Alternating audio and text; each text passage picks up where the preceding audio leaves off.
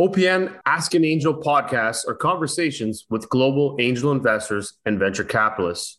We explore how to invest, understanding investment strategies, and approaches to due diligence. Join us and learn what it takes to be a startup or what it takes to invest in the next great company. Okay, welcome to the Supporters Fund Ask an Angel. I'm your host, Jeffrey Potvin, and today we want to welcome one of our favorite investors of 2021, because we've been working on a lot of great things. I welcome Jeff Warner to the show, and thank you very much for coming today. Yes, thanks for having me, Jeffrey. And, awesome. As long as we don't get mixed up, who's who? Well, I'll go by JP and you can go by Jeffrey. How's that? All right, that sounds good. I love it. Well, Jeffrey, the way we like to kind of start things off is we like to dive right in. We want to learn a little bit more about yourself, your background, all the great things that you've done to date. And then if you can share one thing about you that nobody would know. Okay, so start with the one thing. I like it. Let's do it. Okay, so here's the one thing that no one would know. I am an observer of human behavior. So when you think I'm not paying attention, I probably am. Oh my God, I love that. I always use the same line actually, but I find that when you're the silent type, you kind of like to look, watch, and observe everything, and you take it all in. You're like a big database of watching what someone's wearing, why they're doing this, why they're doing that. So I love that. That's a great skill. But what's funny with that is that although I can very comfortably be the silent type, I can also comfortably be up front. So I'll shapeshift as need be. It's all authentically me. It's just which is the right tool for the moment. I like that. It's adaptation, right? It's like being a chameleon. You're adapting to your environment. Flexibility. Yep. Ah, that's awesome. Great skill. Great skill. All right. So now if you can kind of give us a little bit more of, I guess, a lot more on the background side, even to where you're calling in today from, because I know being in the US, there's multiple areas that you can be residing and working. There's a lot of that happening, of course, around the world, but maybe share a little bit about that and then put into context kind of like what you're doing with Have Done and what you're doing on the Hudson Valley side and all of the other great things that you're working in the startup space. Sure. Well, as you just touched on, Hudson Valley section of New York. For those of you who are New York geographically challenged, it's an area north of New York City. We consider it about 8 counties, 4 counties north each side of the Hudson River. I love this area. I like to say my playground is Battery Park, which is the tip of New York City, right up to Hudson, New York, and I'll let you Google that. So where I am is somewhat halfway, maybe a little less, in Beacon, New York. This is my office space. I found Beacon as another thing that some know, some don't. I'm a part-time rock and roller.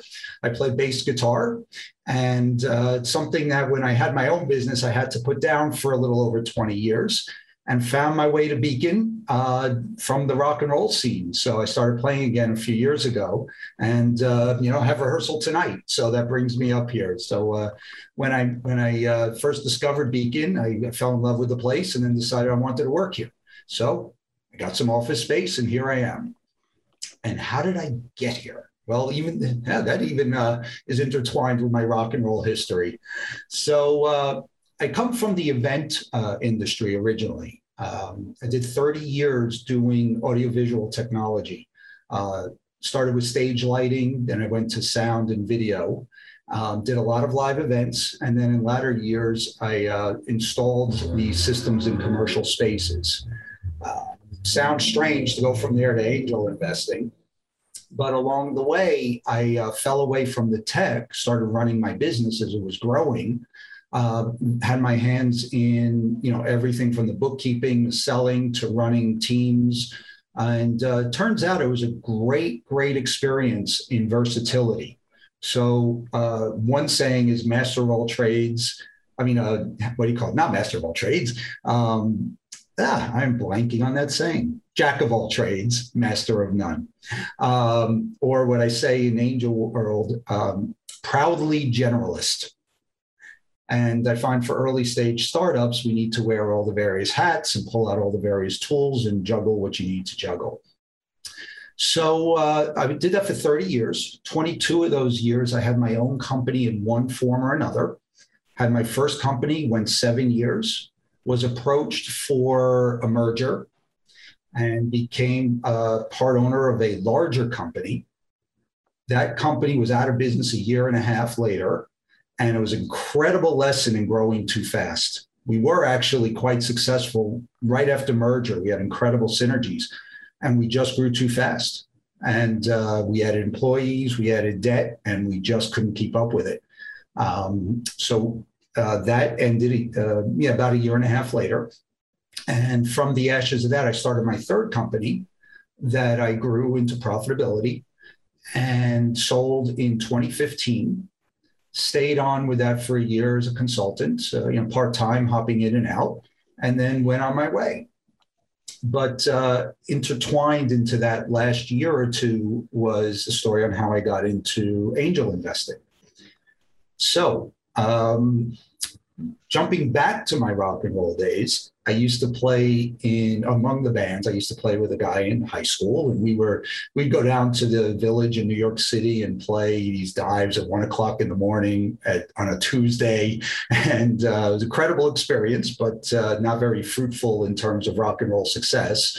And so, we parted ways eventually as we all, got older a bit, settled down and got jobs and so forth. Lost touch.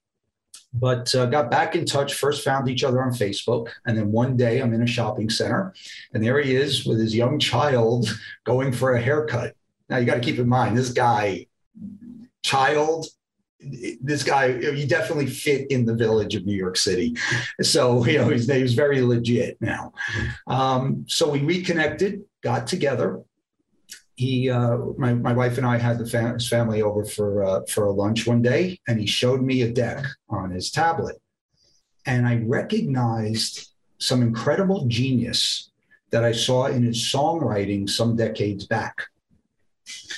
I didn't understand it, but I recognized, right when I said the human behavior, I recognized a creative genius in there. So we kept the dialogue going for a number of months. And after I'd say about 8 or 9 months, he and a partner, they decided to leave their day jobs to build this company. And I said, great, what can I do to help? So I set him up with an office and wrote my first check. And in that time, just started getting this thing rolling. And in that time, they wound up pitching the Hudson Valley Startup Fund. So, which I'll jump to an end quick, which I'm now one of the managing members. But at the time, I had no idea of any of this stuff. But they came back and said, Jeff, you ought to check this out. I think you'd like it. I showed up to my first meeting as a guest and I loved it. I was smitten. Maybe what I forgot to say is I majored in business in college with a focus on entrepreneurship. And this just spoke to me. Suddenly, my spirit was alive, and also recognized intelligences in the room with knowledge that I didn't have. And that business changed from my formal education years. It evolved. So the whole startup seems like a different animal. So I joined, participated in a bunch of due diligence, listened, learned a bunch, and just continued on from there and stumbled on my career in the second half of my life. Amazing. That's a great story. And I like how you were able to take working through your businesses and selling them and then reconnecting, but working through this and looking at all the opportunities. And when this one came in front of you, it wasn't, I don't need to do this. You jumped right into it and started to explore and got excited for this whole new world that you're now part of. And it's very exciting because one, it's innovative. It's always changing.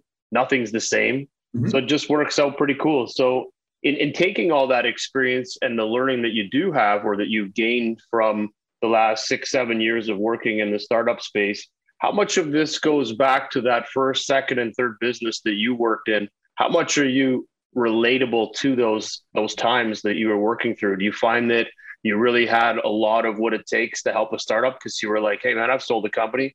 I figured out operations. I know how to work tech. I was an innovation guy. Did you just feel it was just a natural progression to go into working with startups? Absolutely. Mostly in what not to do, or I like to say, I don't know what's going to work, but I can tell you a few things of what won't work. Um, yeah, I made those mistakes, right? And learned how to deal with people and manage people. And it took me a long time, but they do translate. And that's how I got into, I also haven't mentioned yet, but I work deeply with the startups that I do engage with. I also do a lot of mentoring. It's a little more casual, but a lot of times I also dig deep, probably maybe a little annoyingly so to some of the founders. But I find that those lessons, or really what got me into it is when I was seeing the pitches and hearing the problems, or certainly hearing the problems from once I invested, and I hear, I get the investor reports and such. I realized, wait, I can help with that. I can help with that. And one thing that just doesn't sit well with me in startup community or with those of us who mentor. I imagine I have an uncle that says, you know what you ought to do? And when I hear that, it's very easy for us to, on this side of the game, to sit in our chairs and tell founders, you know what you ought to do, right? And then, we go on our way and we leave them with a pile of problems. I can't do that, right? If I see something and I recognize that the skill sets aren't there, the resources aren't there, something just to leave, particularly in founder early in the game, there's something that gnaws at me. It doesn't feel right. So I need to come in alongside, particularly if I have the tools, to say, okay, let me help you with that. It's the difference of, if someone's moving house or something and say, yeah, you ought to lift with your knees, and then just walk away rather than helping him actually lift something up. So Yep. It's just how I'm wired. People are wired differently. So, not to poo-poo on any of that, but it's just something that I can't sit with. And that's where I felt like, all right, money where your mouth is, or at least my efforts where my mouth is, and get to work. Well, it brings a lot of team element into it, right? So you're at least able to see the problem, see the solution, and you don't want to be participating just as you mentioned from a financial standpoint. You want to get in there and actually help them move and propel forward. And you can't do that if you're just on the sidelines dictating all the things that they're doing wrong or what they shouldn't be doing. So it's good that you can see that, but you're also, it sounds like you're envisioning where that business is going to go. So you're already playing it out in your mind. And if you're playing that out, that's where it's going to go, you're just throwing yourself in as one of the team members to help them get it there and working alongside that vision. Mostly. The only thing I'm very cautious about, because I want to give people the space that I had to grow my companies, in that I listen to their vision, right? Now, if they ask me an opinion, I'll share it, or I might offer an alternative, but really I want to enable their vision. And that's really important to me, because if I start putting extra weight or my finger on the scale, and particularly if I've written enough of an investment where they might feel obligated to listen to me, I try to really hold that back, because I want them to do the company that they're passionate about, not the one that I'm passionate about. No, that's a great line. Enabling their vision. I think that makes a big difference in investing. Is that we all can have our own strong opinions and strong ideas on what we think is going to be more successful. But at the end of the day, they're the ones executing on it, and they just need some guidance and a little bit of hand-holding to maneuver through some of those obstacles. And you mentioned it earlier that even when you were aggressively moving, you still had the opportunity to grow and be successful. And you end up having to shut your business down because you grew too fast and couldn't balance out that problem, which is probably a problem that very few people will have to worry about in building a company. But you've gone through that. So you can also see those types of things where those growth pieces you can kind of throw out and say, hey, you know what? You're working at lightning speed here. You just hired 30 people in 30 days. You know what? Maybe there's some slowdown here. You're going to have a capital call, some issues. your burn rate's high, maybe that you should take a look at this or this, but you're still engaging with them, you're still supporting them, but now you're kind of taking in all of these other pieces that maybe not every investor would have faced in time. That's correct. When you listen to people, even just commonly, like, how's business, right? Oh, it's so busy. That's good. Not necessarily, right? So it's very common, and I go, more just begets more, but it doesn't necessarily keep you on target. In fact, it can often put you off target. So you're doing a bunch of sales, but it may not actually lead you to where you said you were going to go. What I like about that is, and we've been chatting with a couple of startups in one particular, and what I have learned from the engagement that you're having with them is that you're helping them unearth a lot of things that they may not have actually seen coming, and you're getting them to talk about it. So how do you actually get that? You just made the perfect line, which is, how's business? Oh, business is great. It's super busy. And then in your head, you're like, wait a second, that's so high level. That is so not the detail I'm looking for. How do you get these founders to open up and start to share more of what is that fast problem that they're having? How can we fix this problem?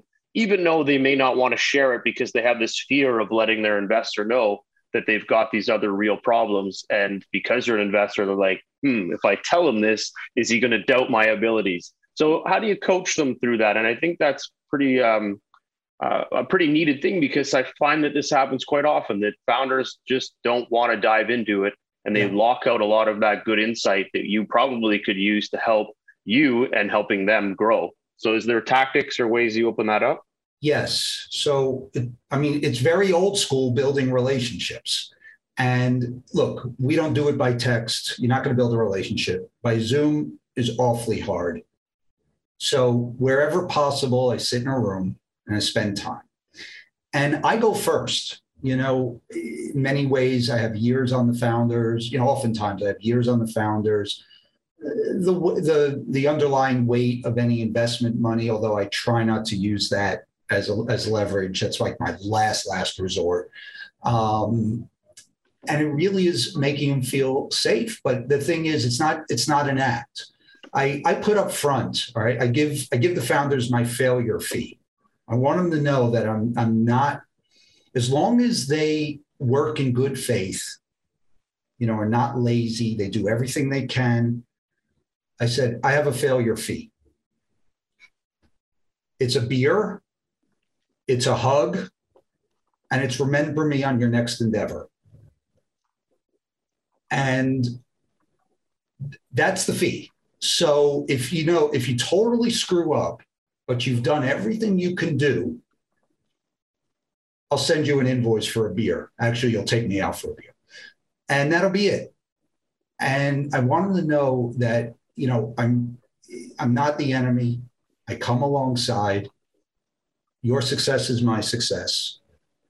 We're working on the same team here. If I had a red button right now, I was using this in another show, I'd be hitting it. It'd be like, boom, boom, bling, bling, bling. That's awesome. I love that. That's phenomenal. And I love the fact that you're risking it all in order to get them to align to one initiative, which is enjoy what you're doing, work your ass off, drive your business forward. I'm going to be there. Don't worry about me. We're still going to do this together. And if the outcome isn't favorable, you know what? We're going to have a beer. We're going to hug it out, and we're going to work on that next business, because I'm going to be your next investor, because what I saw in you today is the same thing I'm going to see in your next business. Yep. I had one other thing somehow buried in there. We all talk sustainability these days.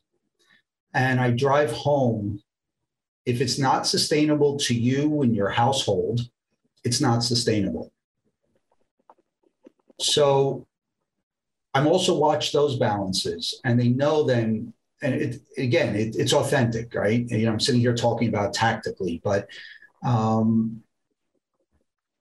it's like if you're working 7 days a week, day and night, which in a crisis, okay, I'd expect, I did it. But one of the things I did too is let my health go. I wasn't in good shape. And over time, I was very inefficient and not making good decisions. I wanted sustainable for the people on the front lines. it's just not going to work if you're martyring yourself to your business. Not in the long run. You could do little sprints, but not in the long run.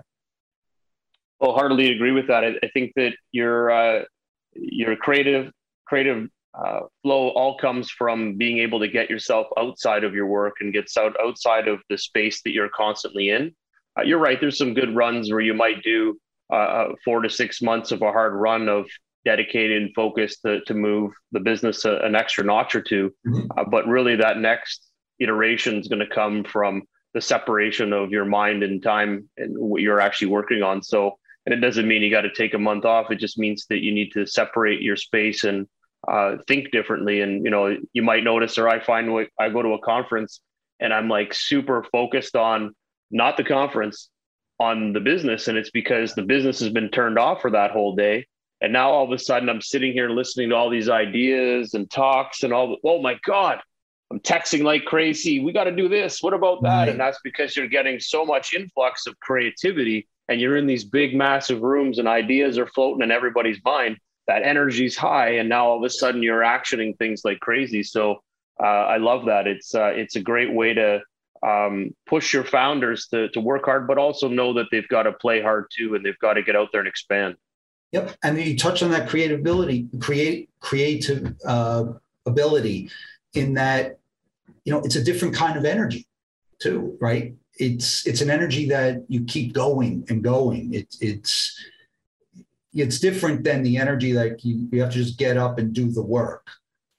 That energy drains you. But if you're coming from that creative space, it sustains you. Agreed. Yeah. It keeps driving you forward, right? Because you're every morning you wake up thinking, what can I change, modify, clean up, make better? Which is part of that creativity side versus today I got to sign 100 documents or I got to do this mundane job of what I've created. So yeah, it does bring a whole different essence to your business and your modeling. Yes, absolutely. To go back a little bit, when you were going through the original businesses and you were in a creative space, you were in the event space, you're showcasing people all the time. I'm assuming it will go into bands all the way across and doing a lot of big things. When you were kind of learning through this, I'm guessing that you probably didn't think too much or see too much about taking in venture capital and working on that side of it. Do you think that now today, as being a venture capitalist, do you think, man, if I would have had this option back in the day, that would have helped me do X? Or do you think, you know what, I probably didn't need it back then. I'm glad I didn't use it, but man, do I see the benefits of it today? Well, kind of in between. So my business wasn't scalable in the way that we talk about scalability. But had I known what I know now, I might have found an angel with an affinity for the space. And at the time, various points in time, I probably could have used mentorship as well. So that would have been helpful that I didn't know from it. So all I knew was debt financing. So earlier days was credit card, and later days I can do bank loans and lines of credit. But it was really self-financed. And and that it stunted the growth. It stunted the possibility because you get in this middle territory. I don't know. I think it's a part of the business pattern. If you're trying to grow linearly, you get stuck because you need another inflow of capital. It's not going to come from the bank. They won't lend you that much relative to your history unless you have wealth somewhere else. It's got to come from venture capital if it's going to, or a partnership of some kind. Oh, and I love that you say that, because I get this question quite often, which is, why should I raise capital, or why do I need to raise capital? And there's always a good group of people and businesses that are always looking for it. They've learned through channels or however they've built up this knowledge for it. But earlier on when I started, it was that wasn't as prevalent knowledge. And today it is out there quite a bit. So I do look at it and say, if you're looking to scale, raise funds. If you're looking to just grow on a regular 10% a year and everybody's happy, then maybe the dollars aren't really what you need to look for. But I think you just mentioned a couple of pieces, and that's really the coaching, the mentorship. A lot of these pieces all do tie to venture capital at some point, because the more you go out and interact with people, the more they're going to share their stories, and you're going to pick up on a lot more of this. So how did this deal work? Or why did you do this? Oh, this person came in with this. So I think there's a lot of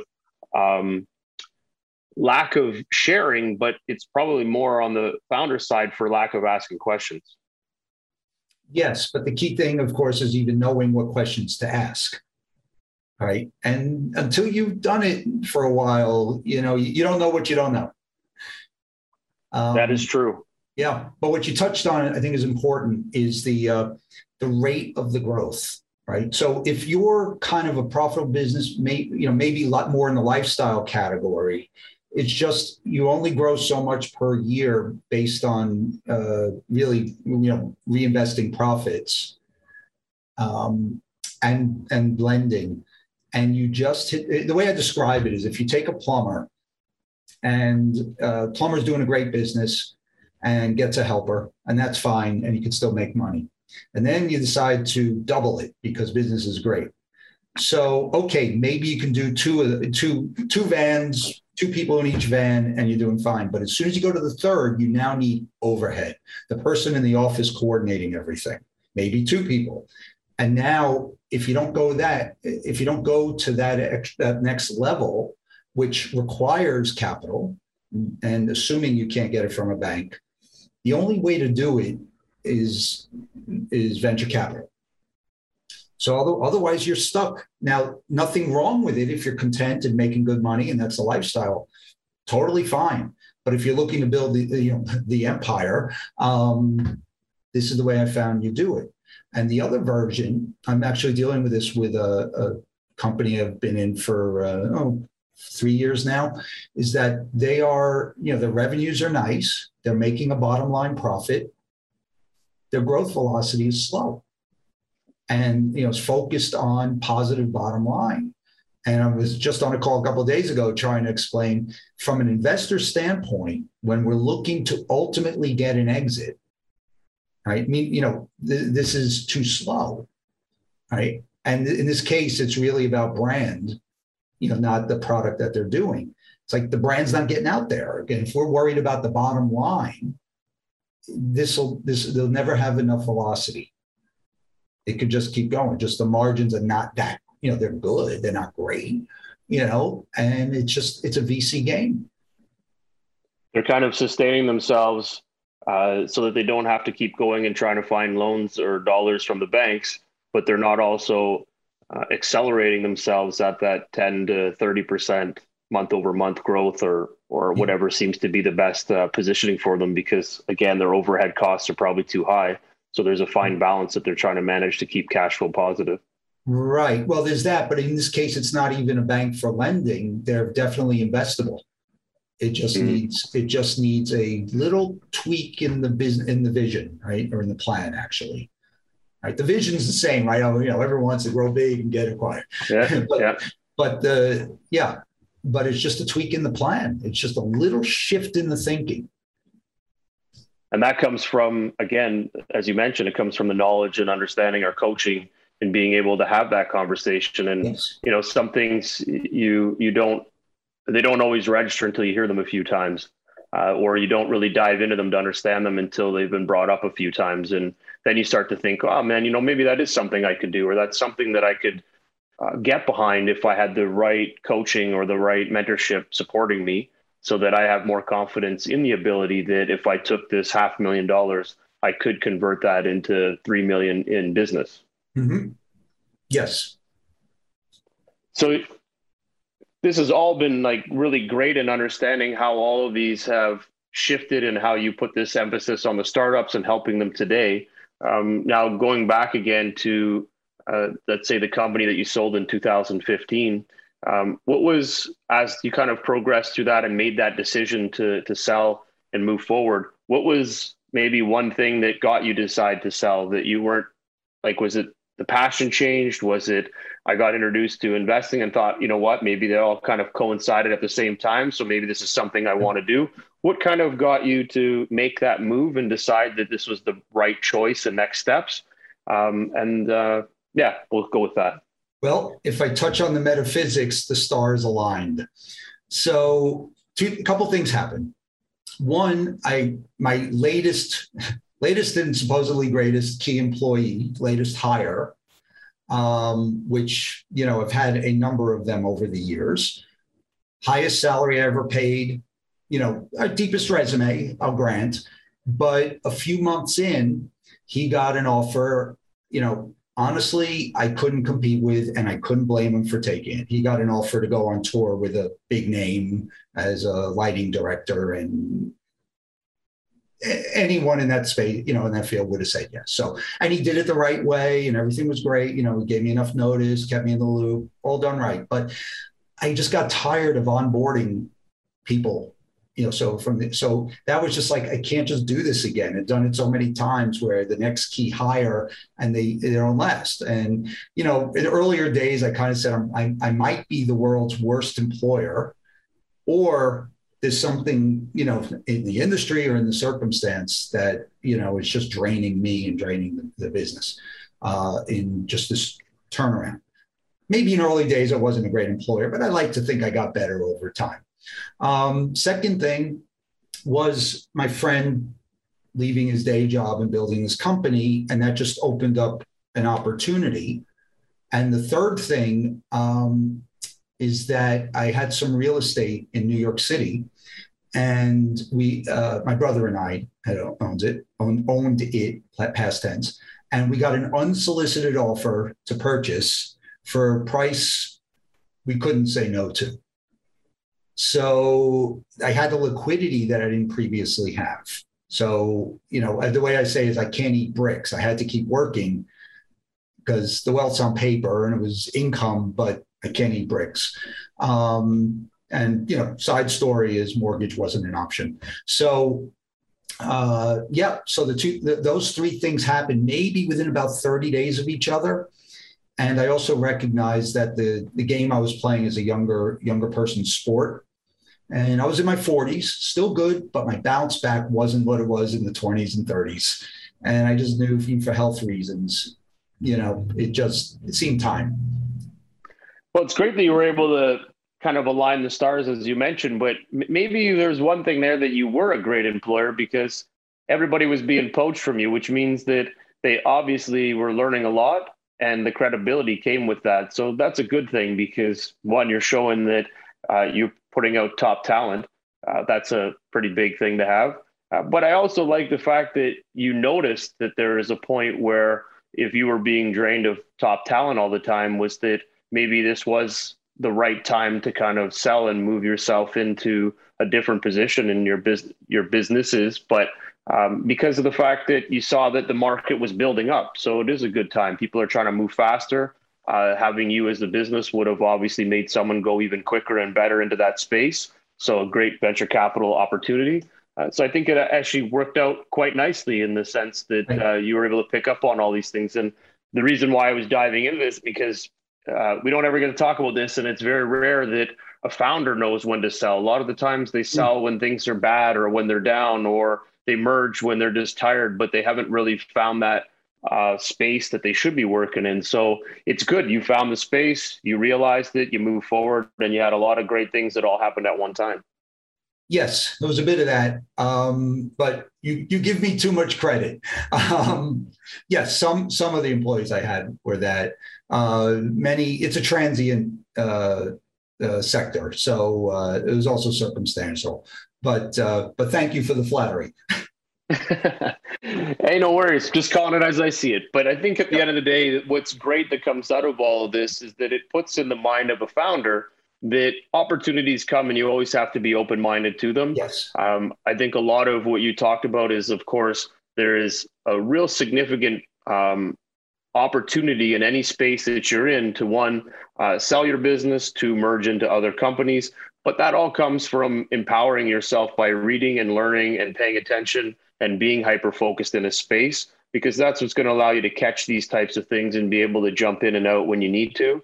And I think a lot of that does get lost. I think a lot of times founders don't find the right opportunity of when to sell, and then they could end up losing it all because they didn't take that option. And you can look back at the most popular ones of all time, which would have been like Yahoo, when they were offered to be sold for a massive, massive, like $50 billion or something, and chose not to take it, and then went down to some crazy number of like 700 million of evaluation, to work their way back up again. But I think a lot of the times we get too stuck in our own world and we forget that listening and opening ourselves up can really help drive home more information, which can enable you to do better things.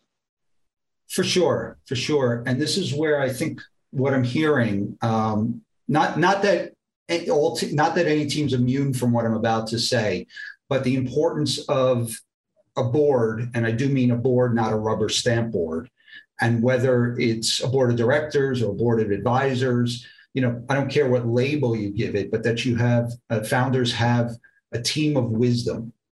That's a question I've asked on a couple of early interviews where I felt like the founders were a little young. I asked them, where's the wisdom? I've had responses of where's the knowledge? I said, no. Where's the wisdom? And that's the key. So also to be able to listen, very key thing is the ability to listen. And look, a board can get it wrong. You can ask, 3 advisors, they all tell you to don't sell. And in hindsight, it was the wrong decision. But at least you're getting some back and forth. And because the founders, it's even if you're surrounded by people, it's a very isolating position. You're making these decisions. And after a while, the objectivity disappears. It's just natural. It's just how our psychology is. So having some people that have 1 foot in, 1 foot out, maybe some people that are all out, it's helpful to get those perspectives. Oh, I support that 100%. Anywhere you can get information and insights and take them back. And I think it's not so much about just taking the answer and doing it. It's taking a lot of answers in and trying to figure out what is the solution? Where do I want to be? How do I focus? How do I build to the next stage?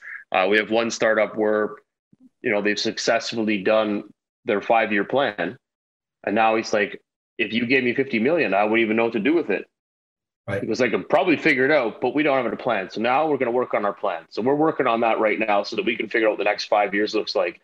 And I love the fact that even though the plan is going to shift, change, and go in a different million ways, it's that they've put something together to get them the next 5 years. And then they can iterate, pivot, change, but they're putting that in structure, and they're going out to their investors. They're going out to the community and they're asking questions, and they're getting them to give them information that they may not have gotten by just being in that space. And I think a lot of those types of things help generate enough value so that you can kind of go back and see what sticks and what was on the wall and kind of disseminate that down into a real plan, and then say, okay, this is our plan. It's 90% there. We'll maneuver in between it, but let's create our own parameters and go forward. Sure.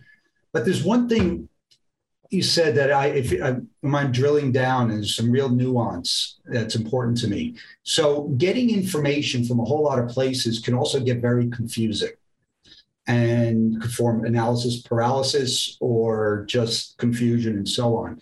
So I think it's important for a founder or founding team to make decisions as far in advance as you can on the criteria for assessing information. All right. So I know it's a little multidimensional here, but there's a ton of us that will mentor. And I tell people, I don't know if my mentorship, my information is any better than anyone else's. I really don't. But if whoever I'm talking to has kind of an outline or a decision tree or something on how to disseminate, how to process that information, what to discard and what has merit, that's really important.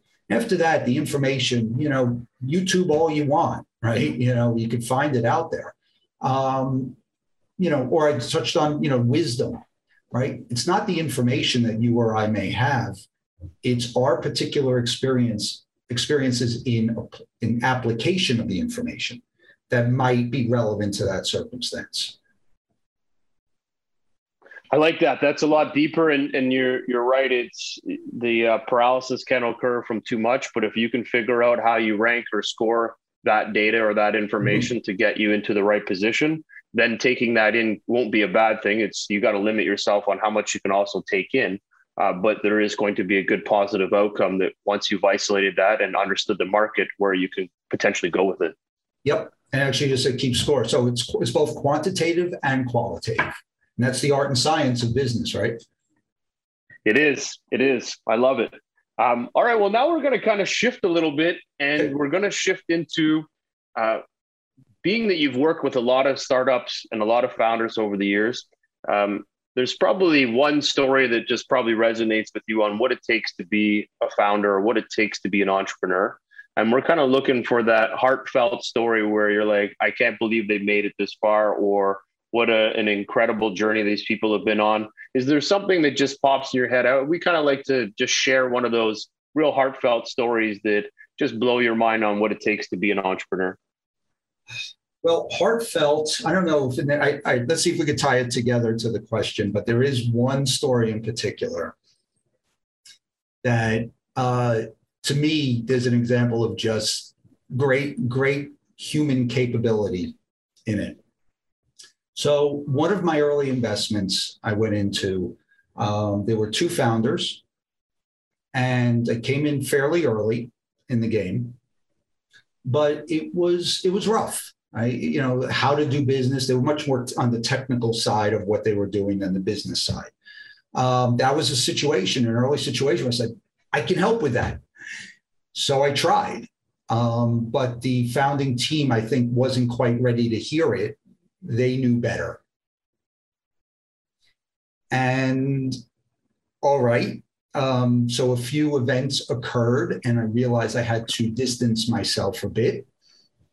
And without getting to the ugly side of things, but let's just say some money and lawyers got involved.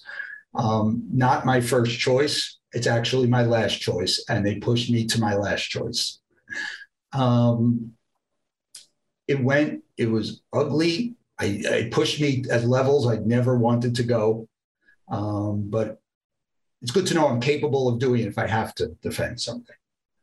That said, it all resolved very well. Actually, just before it resolved, I missed the key part. So I have like my spreadsheet where I track my investments. And I wrote in the notes column, expected to be out of business in 2017. Then 2018 came and I just deleted the 7 and made it an 8. Then at that point, there was resolution to our conflict. And I got the backstory. And one of the founders needed to depart. And made peace with the other founder. In the subsequent years, not only has the company developed beautifully and the team beautifully, I mean, this is now what I consider my flagship investment. I am so thrilled to be part of this company, to be part of the story, it's just amazing. And actually, I just made my 4th investment in the company. So it's not just that. It's like, I'm there, I'm in it. I absolutely love this company, but I also absolutely love this founder. So the heartfelt is we can go from what was in the territory of the worst business relationship in my life to a beautiful human relationship and a really good, healthy business relationship as well. And and then my wife jumped into the conversation. She's on board with this company. And it's just like, we're just having a blast, just cheering this company on, helping where we can, and just loving it. But this was at the point of, disaster. And ultimately I was able to delete that cell on my spreadsheet and say, oh, that's awesome. Oh, yeah. Oh, that's a great story. So did you find that the connection was really with the founder, that eventually, as you kind of worked through all of this and reconnected and cleaned all of this up to make it a success, did it really just, all of this came back down to that one founder that just had that true conviction to make this successful and eventually overcome the barriers that were in front of them? Yes. I think it's hard to know before you dive into something, because this is you don't know what you don't know. But having a 2-founder team where both had very different ideas on how to make it happen, I could tell you now that I know the story that the one who's no longer there had ideas in my that won't work territory, right? I have very few of those things because it's more like, well, how can we make it work is more my attitude. But that was one of those that won't work. Yeah. You don't get to not show up and still make a gajillion dollars. Yep. Exactly. So yeah. So well, go ahead. No, that's awesome. That's a great story, and it really does. When you have one founder, two founders, or board advisors, all of the above, there's a lot of work that has to go in to balance out all of that, and being able to get behind and support that one direction or that one execution play can make a big difference and can break or make your company, right? Yes. Yep. And that's a great story. Yeah. And this was a case of just step by step cleaning up the messes. Now that there was clarity on where to go, and it takes a little time. And this is a technology company, so it goes slower than a CPG or something like that. But it's happening. Oh, that's amazing. Well, congrats, and very excited to hear more about their success. I think that's a great story, and hopefully they talk about it lots too. Yes, hopefully so. All right, we're going to transition into our rapid fire questions. Okay, chocolate. All right. What is your favorite ice cream? That's part of them. That's later on, though. That's later on. All right. On the business side, first question: founder or co-founder? Founder or co-founder. Unicorn or 4-year 10x exit? 4-year 10x exit. Tech or CPG? CPG. Brand or tech? Brand. AI or blockchain? Blockchain. First time founder or second, third time founder? Second, third. First money in or Series A? First money in. Angel or VC? Angel. Board seat or observer? Observer. Safe or convertible note? Convertible note. Lead or follow? Lead. Equity or interest payments? Equity. Favorite part of investing? The adventure. There is an adventure. It's pretty awesome. Number of companies invested per year? 3 to 4. Preferred terms? Preferred terms. I mean, convertible note in that plain vanilla under there. Okay. Any verticals that you focus on? CPG and SaaS. Good choices. Startups, what are 2 things that make them stand out if you were to invest?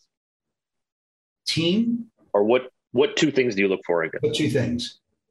Team chemistry, including me with it, and unique insight into a sector or a market space.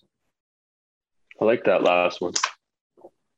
Team's always number one, which I agree with, but I like that unique setting. Yeah, which I guess is their differentiator, right? It's knowledge and power. Right. It makes a difference. That's right. Yeah, if we're done with the, I can qualify that a bit. Go ahead.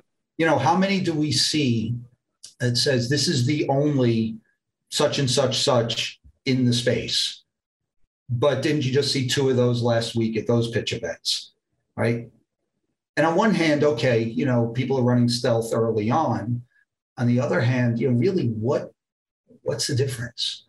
And if someone has a really unique insight, that's that, quiet in the corner and observe type of scenario where you just see an angle to it that just isn't obvious on first glance.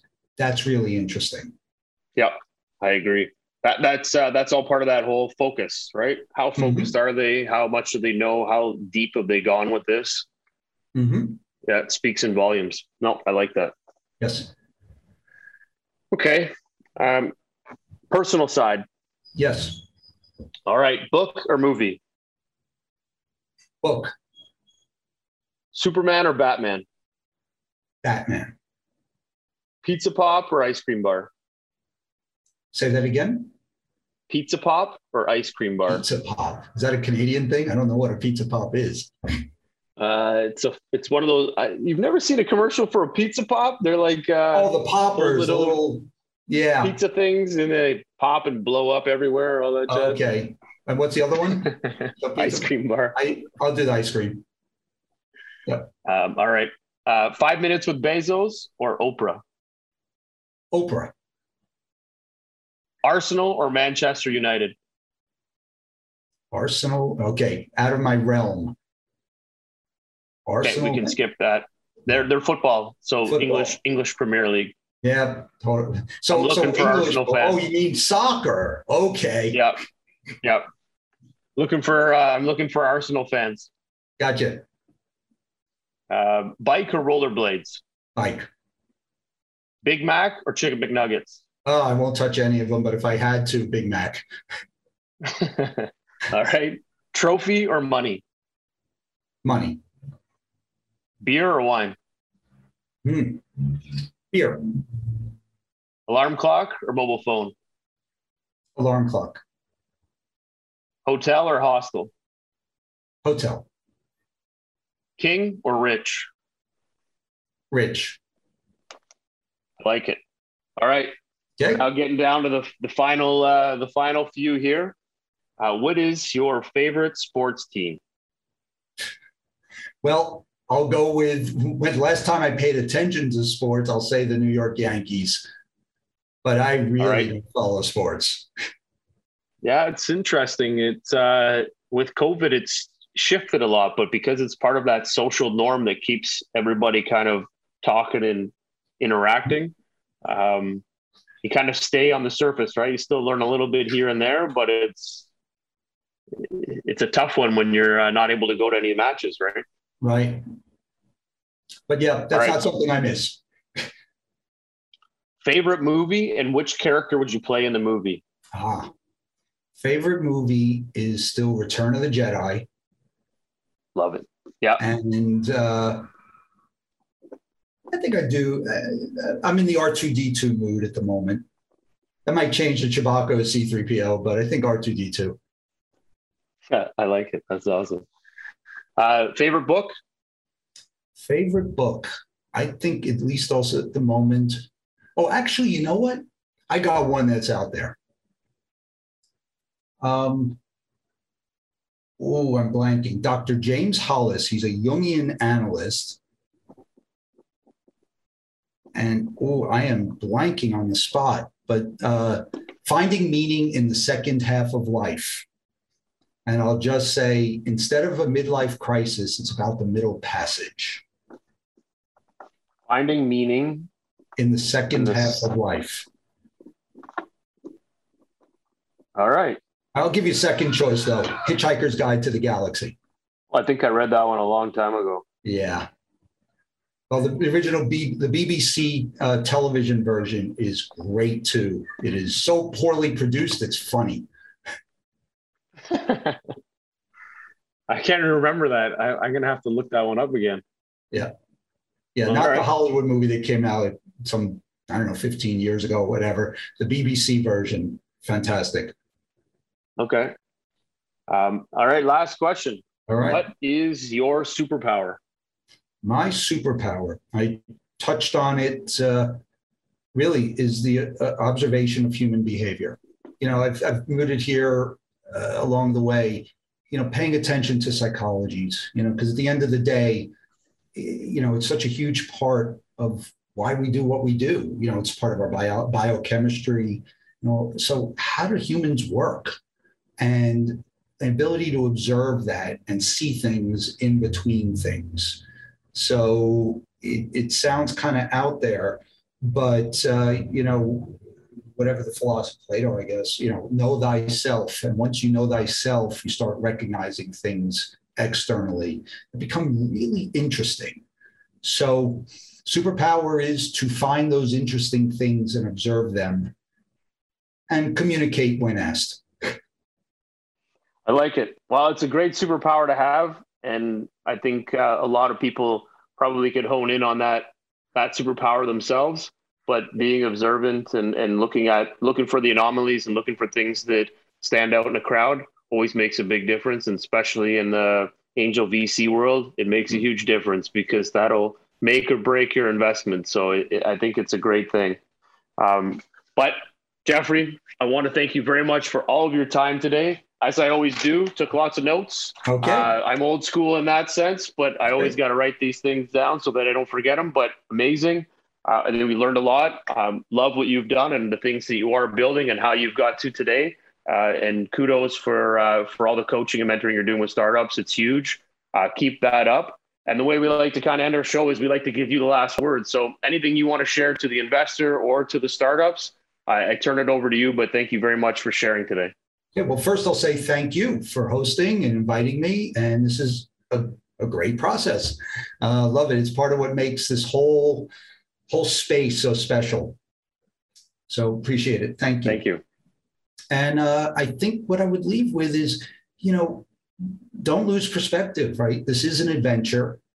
This is how, entrepreneurship, doing a startup, it's how we explore life. And whether it's in business or sports or the arts or whatever it is, but keep the perspective that your life is bigger than your business. Your life is bigger than your business. I like that. I have all these lines I'm going to have to use for you, man. It's all awesome. Right, go for it. Well, again, thank you very much, Jeff. I was trying to write all that down. I'll do that after. But again, sure. Thank you very much for sharing. Phenomenal job. Just give us 1 sec, but thank you. Okay, that was great. Having a great conversation with Jeffrey Werner, and I love the fact that he would. One of the things that really stood out for me is when he talks about setting up and working with a company that he's made an investment into, and what he ends up doing is, the failure fee. And I love this is that it's a beer, a hug, and that he gets the opportunity to invest in your next company. So I just thought this was so well thought out that, you know what, hey, I'm on your side here to help you grow your business. And if for any reason something doesn't work out the way, we all expect, then here's kind of your route. You got to buy me a beer and we'll talk about it and work on that next venture. So really cool. Like that he goes into sustainability, authentic, making them feel safe, enable their vision. So not going in and trying to change the model, but going in there and providing enough insight that gets the founder excited to have the investor on board. And then again, just looking for those unique opportunities and ways to drive into that business. So Jeffrey, thank you very much for sharing that. Great insights. And outside that, always a pleasure. So thank you for joining us today. If you enjoyed the conversation, please subscribe to our YouTube channel or follow us on Spotify, Apple Podcasts, and or Stitcher. And you can also check us out at supportersfund.com, or for startup events, visit opn.ninja. Thank you very much and have a great week.